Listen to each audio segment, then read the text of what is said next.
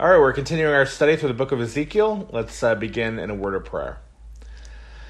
Father, again, we approach your word with fear and trembling, understanding that these things are not necessarily written to those in Jerusalem who never heard them, but instead they were to your exiles, to the remnant who would repent and listen, and they are written down for us, that we might also listen to what is said and heed your warnings.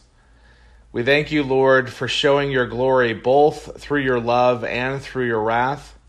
And I pray now as we look in Ezekiel 20, we'll see the great work that you have done and the fact that you alone are to be glorified for accomplishing it. Lord, we pray that you'd be magnified today in Jesus' name. Amen. All right, let's begin in Ezekiel 20, verse 1. In the 7th year, in the 5th month, on the 10th of the month, some of the elders of Israel came to seek the Lord, and they sat down in front of me. The Lord's message came to me, Son of man, speak to the elders of Israel and tell them, this is what the sovereign Lord says. Are you coming to seek me? As sure as I live, I will not allow you to seek me, declares the sovereign Lord. Now, you might, just to note, you're seeing the word, sovereign Lord, and I'm not sure how your translation takes it. That's Adonai Yahweh. So, my Lord Yahweh said this. My Lord Yahweh said that. So Ezekiel is speaking as the servant. Later on, of course, Adonai will become a replacement for Yahweh when Yahweh appears in Scripture. When it's read, people will say Adonai, and Adonai then will just mean Lord at that point, and then of course that becomes Kurios in the New Testament, Lord. So when Jesus is called Lord, often that's a reference to Yahweh, especially when there are Old Testament passages quoted of him. But notice here, who is allowing who to seek him? Well, God says, I'm not going to allow you elders to seek me. Now, notice, there's not a whole lot of free will there. If I don't seek the Lord, it's up to me. If I don't find the Lord, it's up to me. No, it's up to the Lord if you find the Lord. It's up to the Lord if he answers you. Now, there's no free will of man here in terms of, if I decide, then God will answer me. No, God will choose to answer you or not. God will choose to allow you to find him, to seek him, to even seek him in order to find him. God will allow that. So just notice that that's going to run throughout, is that God will decide what's going to happen here, not men.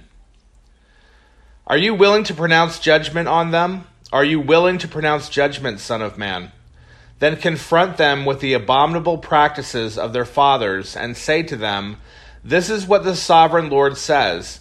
On the day I chose Israel, I swore to the descendants of the house of Jacob and made myself known to them in the land of Egypt. Now notice the election there, as if you've watched the Roman series, is an election to be God's people upon the earth.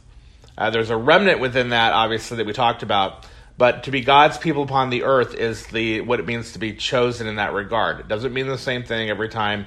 Obviously, we saw in Romans 11 that there's that are chosen for salvation. That's the remnant. But there's also the larger group that's chosen to be the visible Israel. So he calls them out and chooses them to be this.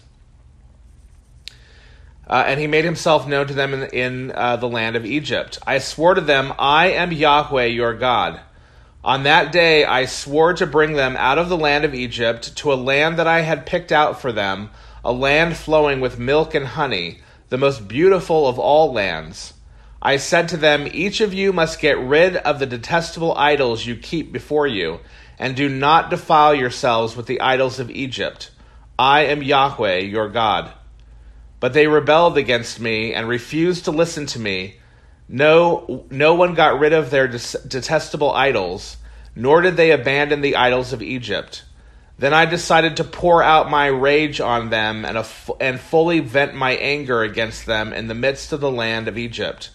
I acted for the sake of my reputation, so that I would not be profaned before the nations among whom they lived, before whom I revealed myself by bringing them out of the land of Egypt. So Why did he pour out his wrath upon them? Well, because the nations are watching. And they're meant to be priests, right? That's why they're being called out to be his people upon the earth, to be a kingdom of priests who represent God to the nations and the nations to God. Well, they now have become corrupt once he does that, so he's got to now judge them. So he, of course, doesn't allow them to enter into the land. And he's going to make the argument here as well that the reason why he still brought them out of the land of Egypt wasn't because they were righteous and they gave up the idols of Egypt, but for his sake, because he had already made that pact with Jacob. He'd already made that promise to Abraham. For his sake and reputation, the nations, again, are also watching to see if he's going to fulfill his promises. So for his purposes, for his glory, not because they were righteous and listened to him. So I brought them out of the land of Egypt, verse 10, and led them to the wilderness. I gave them my statutes and revealed my regulations to them.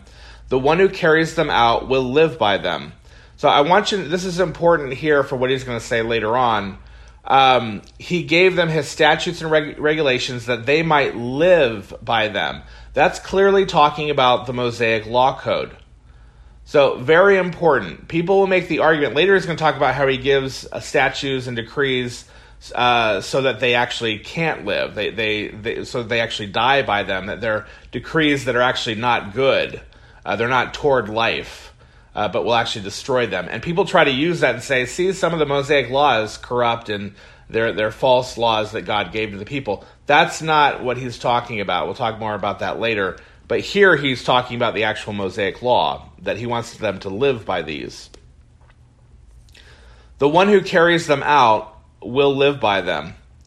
I also gave them my Sabbaths as a reminder of our relationship so that they would know that I, Yahweh, sanctify them. So it's very important. He's going to talk about how these people reject his Sabbaths over and over again. We think that's, people aren't going to church on Sunday. Well, not really. Of course, Sunday's not really a Sabbath. It's the day of new creation, the day of resurrection.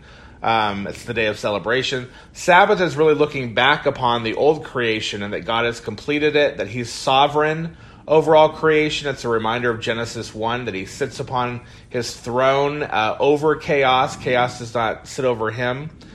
And so the Sabbath is a reminder then of the relationship that he has with Israel, that chaos will not overtake them if in fact they are in the right relationship with him. So when people deny it, they're denying the sovereignty of God, they're denying his relationship with Israel, they're rejecting God altogether as God.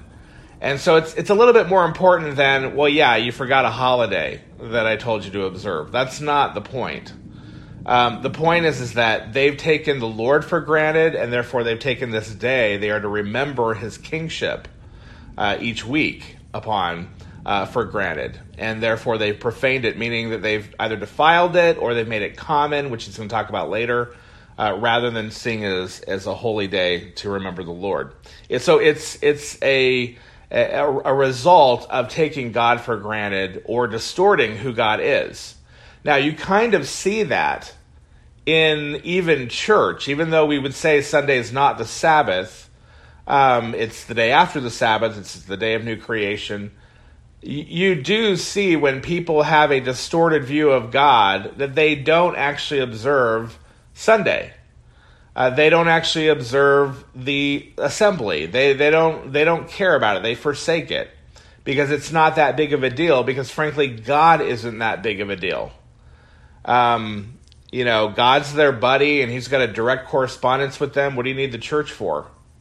It's that idea, of course. And of course, in the scripture, you absolutely need the church. It is, as it's been said throughout history by Cyprian and repeated by Calvin, that he who would have God as father must have the church as his mother. The church is there for sanctification, and I guarantee if you are not in an assembly, you are not being sanctified.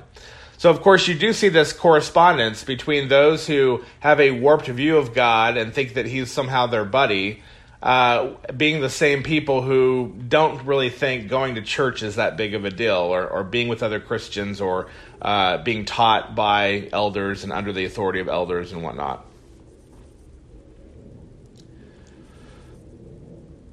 So verse 13, but the house of Israel rebelled against me in the wilderness. They did not follow my statutes. They rejected my regulations. The one who obeys them will live by them, parentheses there, and they utterly desecrated my Sabbaths. So I decided to pour out my anger on them in the wilderness and destroy them. I acted for the sake of my reputation, so that I would not be profaned before the nations, in whose sight I had brought them out.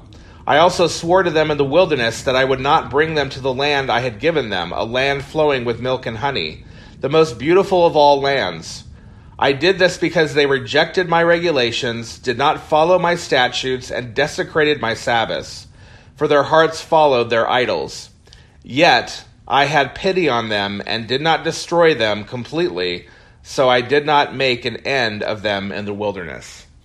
So here you have God saying, look, I don't care what people you are. Again, I don't care about the labels. I don't care that I just saved you out of Egypt. If you're going to return to following the devil through these idols, then I'm going to destroy you. And he destroys them, and yet he still keeps, again, that remnant, because he's going to bring about his purposes even in the midst of these wicked people who are supposed to be imaging him, and yet are not. But I said to their children in the wilderness, do not follow the practices of your fathers, do not observe their regulations, nor defile yourselves with their idols. I am Yahweh your God. Follow my statutes, observe my regulations, and carry them out. Treat my Sabbaths as holy, and they will be a reminder of our relationship, and then you will know that I am Yahweh your God. But the children rebelled against me, did not follow my statutes, did not observe my regulations by carrying them out, parentheses again, the one who obeys them will live by them, and desecrated my Sabbaths. I decided to pour out my rage on them and fully vent my anger against them in the wilderness. But I refrained from doing so and acted instead for the sake of my reputation, so that I would not be profaned before the nations in whose sight I had brought them out. I also swore to them in the wilderness that I would scatter them among the nations and disperse them throughout the lands. I did this because they did not observe my regulations, they rejected my statutes, and they desecrated my Sabbaths, and their eyes were fixed on their fathers' idols. I also gave them decrees that were not good and regulations by which they could not live. I declared them to be defiled because of their sacrifices. They caused all their firstborn to pass through the fire, so that I might devastate them, so that they would not know that I am the Lord. Now I want you to notice here, now he talks about giving them decrees and statutes that were not good for them, and they would not be able to live by them. So things that actually would destroy them in the end. Now, again, people try to say, well, that's why we can go ahead and reject some of the Mosaic law, and it's like he's not talking about the Mosaic law. It's very clear that he already gave them the Mosaic law, and they're not performing it. Obviously, his whole argument against them is that they're not obeying what he gave them, his statutes, regulations, observance of the law, observance of the Sabbath. Like that was given in the Mosaic Law Code, so they're not doing the Mosaic Law Code. So what do they get instead? They get visions from false prophets. He's going to talk about that in the next chapter. They get corrupt priests who are also distorting what the law means. In other words, when the judgment of God falls upon his people, his first judgment seems to be that he blinds people even with false revelations that he gives them over to, and a distortion of the interpretation of his word. So again, applying this to spiritual Israel, and we're coming to the modern day of the church, if the church is to be seen under judgment, it's going to go off on visions that people are getting. So you're going to have cults, you're going to have false teachers in the church that take people's mind away from the Word of God and toward their visions and dreams and all that sort of thing. You're going to get people who, not even in a supernatural way, take people's minds and focus off the Word of God with their stories or their self-help garbage. And so their minds ultimately will be taken off of Scripture, and even though they have the Scripture in front of them, they won't see it. Same thing with the interpretations of the Bible. All of that's going to be supported with the Bible, right? But it's going to be the Bible ripped out of context. So it's going to be a pieced together Bible where people don't know God and they don't know what's right and wrong. They're going with their cultural idols. They're going with the cultural ideas of morality, and they're going to be distorted in that way. And that is the judgment of God upon a people who did not obey the clear word of God that he gave them. And that's exactly what you see today. You see a distortion in all those different ways, and I don't even have to give you examples of them. There are so many in our culture and within the church. So notice that that's how he judges these people who do not listen to him. So it's not talking about the Mosaic Law Code. It's talking about the fact that they hadn't obeyed the Mosaic Law Code, and therefore now they're going to get this.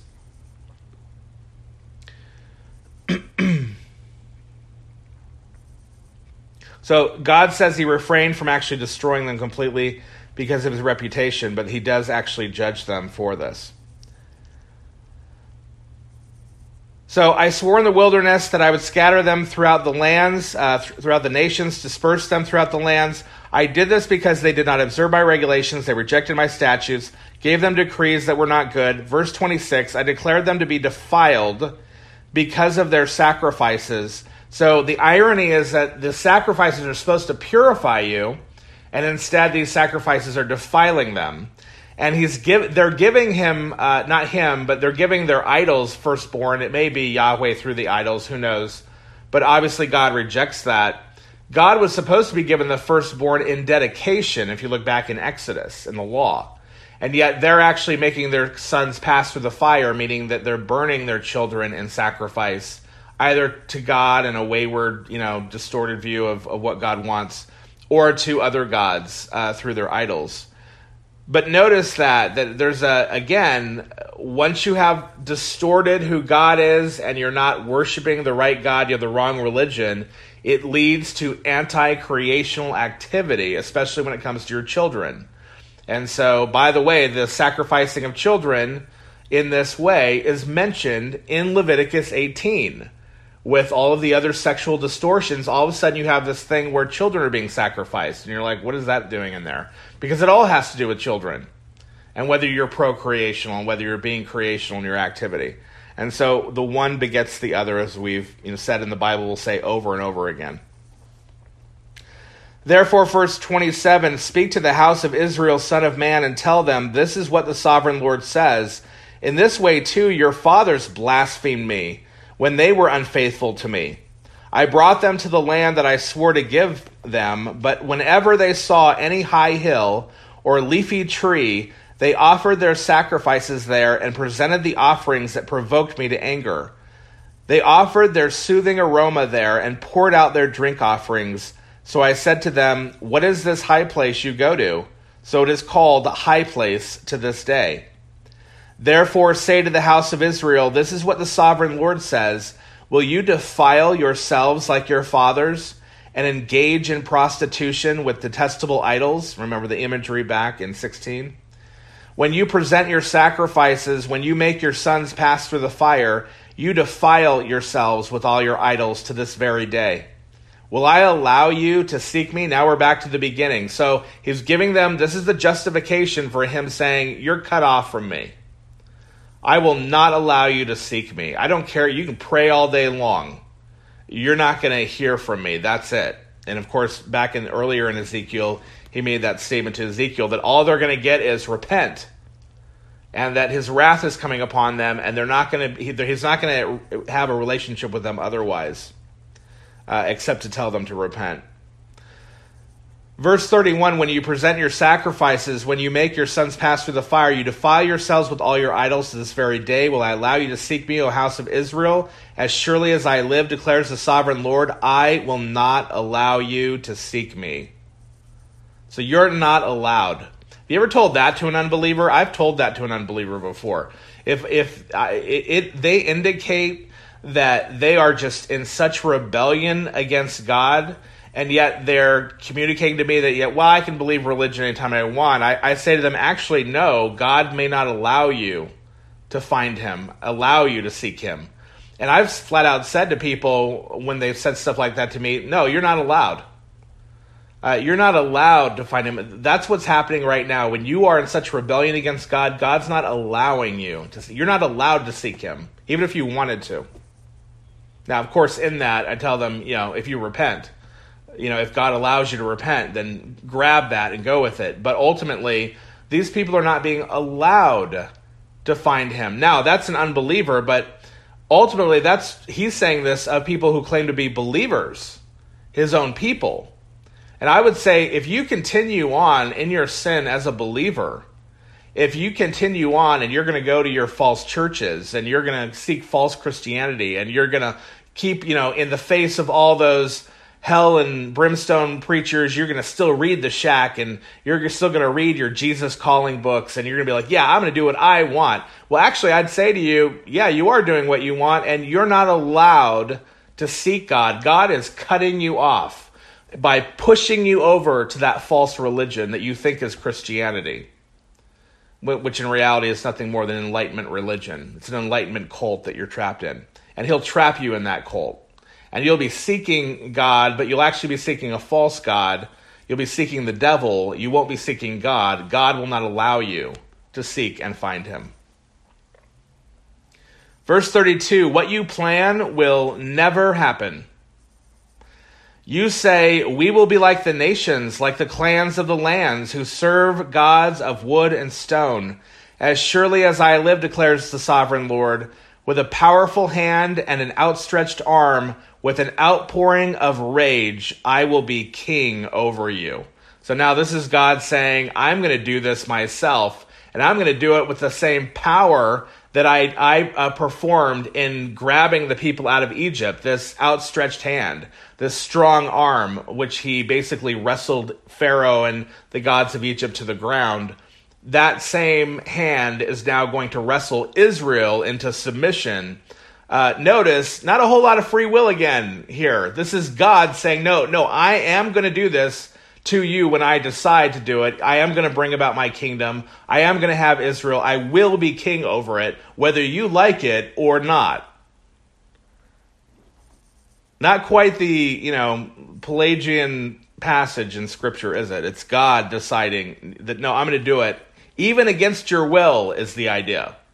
Now, obviously, we know that God's going to change their wills. He's going to give them a heart of flesh and a new spirit, and they're going to want God to be king over them. But this is the work of God completely then, not any work of wicked men who don't obey God's statutes and don't really want the true God. So verse 35, I will bring you into the wilderness of the nations, and there I will enter into judgment with you face to face. So now he's going to say how he's going to pick through them, and he's going to judge them, and he's only going to let his people through, and he's not going to let the rest through. Again, this ties into Romans 9 through 11 really well, if you want to actually read those chapters again. Just as I entered into judgment with your fathers in the wilderness of the land of Egypt, so I will enter into judgment with you, declares the sovereign Lord. I will make you pass under the shepherd's staff, and I will bring you into the bond of the covenant. Now, you might be unfamiliar with the passage or the phrase that I'll bring you under the shepherd's staff.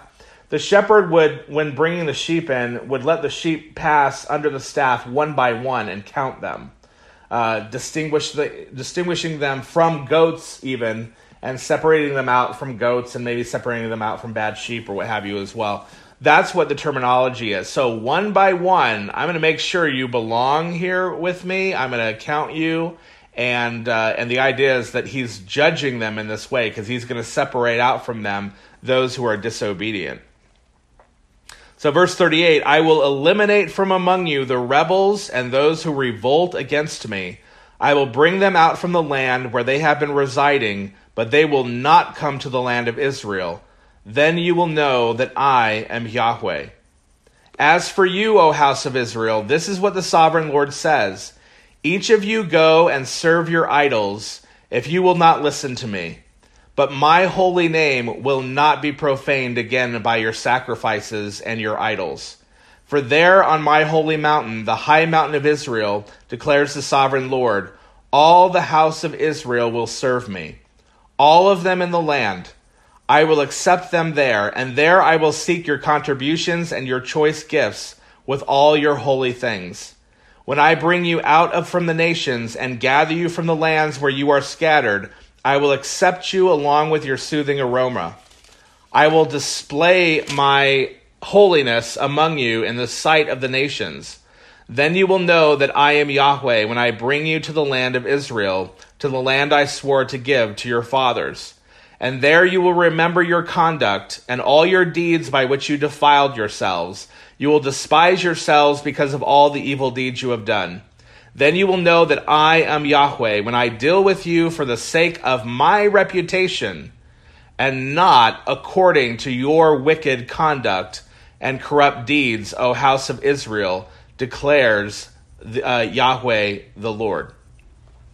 Now, notice then that this is not in accordance with their works. He's going to bring them back to the land. We know that what happens is he brings them back to the land even though they're still committing idolatry. They're still marrying the daughters of foreign idols, foreign gods. And this is apostasy. This is idolatry. And so we know then this full vision is not realized yet. He brings them back to the land. So he does that much for them, as he says, not because they're righteous now, not because they denied their gods, but because of his word. And yet they don't yet immediately become the people that he's talking about, to where there's no more rebellion in the land, there's no more idolatry in the land, all that sort of thing. There's still a process of that, to where really we're still waiting for Christ. And really we're still waiting for the church to be that. And really we're still waiting for the new heavens and new earth to be that ultimately. And so again, there needs to be an understanding that prophecy is contingent on whether the people are obedient at that time. And so even though God says it's not based on what you're doing, it's based on my reputation, and that's why I'm doing this, that's why I'm going to save you, that's why I'm going to bring you back to the land and make you these people, he doesn't necessarily make them that people immediately. Again, there's always a remnant, but not immediately for the whole group. The whole group will be, again, what you see in Romans 9 through 11. And ultimately in the new heavens and new earth. And then there'll be a completely purified nation that everyone looks on and sees what God has done. Well, I wanted to read a section from Ian DeGuide, I think is how you pronounce his name. He's a scholar that I've read a lot from, but I don't necessarily know how to pronounce his name. I haven't been to the SBL meetings in years. So I wanted to read this because I thought this was kind of a good summary of the chapter. He says, on the one hand, rebellion will inevitably be punished. Israel can never simply choose to be like the nations and thus remove herself from God's authority. There are only two choices for Israel. She can choose to accept her election and live on the basis of God's laws, or she can rebel, as she so often has before, and face the consequences of certain death. Likewise, our generation needs people within the covenant community who are prophetically willing to call a spade, to call sin, sin, to speak of death and hell and judgment to come. We need to confront the socially acceptable idols of comfort and success and career progress, which many in our churches attempt to combine with a commitment to Christ, as well as the more blatantly pagan idolatries. We need to confront in our own hearts the continual temptation to remake our understanding of God into a comfortable reflection of our own image, instead of submitting unreservedly to his self-revelation in Scripture. It is not a comfortable message to proclaim in an age that calls idols of wood and stone different paths to God, and the high places the church of your choice. But God has not changed, and the reality of his wrath must be recognized. Otherwise, we are simply deceiving ourselves and those around us with lies about God. On the other hand, Ezekiel 20 should also fill Christians with profound optimism, for it asserts that come hell or high water, with or without the help of his church, God's kingdom will come. His purposes and election are so sure that not even Israel's continual history of sin can thwart them. Though in the providence of God, his first exodus did not bring to fruition his purpose of a pure, worshiping people, the second exodus will. So notice again, and he alludes to the fact that this is a second exodus, right? He's now bringing his people out of exile back to the land, or he's going to, is his promises that he's going to, just like he brought his people out of Egypt. But this time it will be, I'm not going to fully accept you as this nation. It's going to be a time where I'm just going to continually judge you, purify you, and then allow you to enter in only once you are at an acceptable level to me. And two, this is a process that we know will not actually happen until Christ comes. And he's going to mention this in Ezekiel, by the way, just a very messianic passage in the next chapter. But until Christ comes and he's given the rule and he purifies the nation, which is going to be the new Israel, made up of both the remnant of Jews and the Gentiles, as we looked at in Romans. So this is chapter 20 of Ezekiel, again telling the people, look, I judged you for your sin. You're going to be judged. Those who aren't really my people are going to be excluded. I don't care what label they take upon themselves. Again, just drawing from the message he's had before in Ezekiel. But I, in fact, am going to make my kingdom out of people that I purify, that I remove their idols from them. They remove their idols. And I'm going to do this not because from their wickedness that they deserve it or something, but because of my reputation, because of what I promised. I'm going to complete this work. And so it's a very, very Calvinist passage, Ezekiel 20, showing that God, despite what people are doing, despite what they will, despite what they want to do, God's going to be king over them, and God's going to rule them with this new spirit he gives to them, this heart of flesh that he talked about before, through this new covenant that he makes with them, letting each enter in as they pass through his staff, as he chooses them and judges them there. Let's go ahead now and end in a word of prayer. Father, we thank you for your word, Lord. I pray that your church is able to see themselves in these passages, and that individual Christians are able to see themselves in these passages, to understand that although you will bring about your kingdom, they may not be a part of it. Because in fact, you have not allowed them to seek you because of their sin. You have judged them because of their sin, and they will not be allowed in your kingdom. They will not be allowed to even understand who you are. They will not be allowed to even understand what is right and what is wrong, what is true and what is false, because you will send them the spirit of confusion through decrees that are not good, through ways of living, patterns of living, guidelines to live by. They're actually contrary to life, but will bring them to death and destruction instead. Lord, but you will in fact save your people. You will in fact call back a people to yourself. You will grant them repentance. You will regenerate them with a new spirit.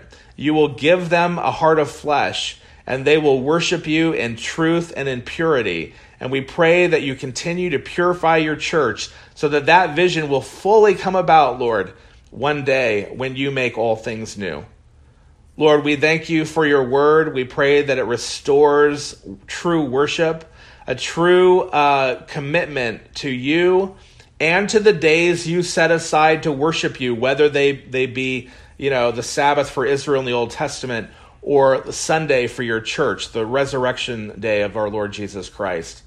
Lord, let us commemorate these times. Let us gather together as one as we seek to worship you and glorify you in purity, throwing out our idols, throwing away our wicked practices, repenting of our sin, and coming then and inquiring of you, that and in prayerful expectation because of the work of the Lord Jesus Christ, expecting to be allowed to seek you and to find you when we seek you, the scripture says, with our whole being and not just half a mind. Oh Lord, may you be glorified today in Jesus' name. Amen.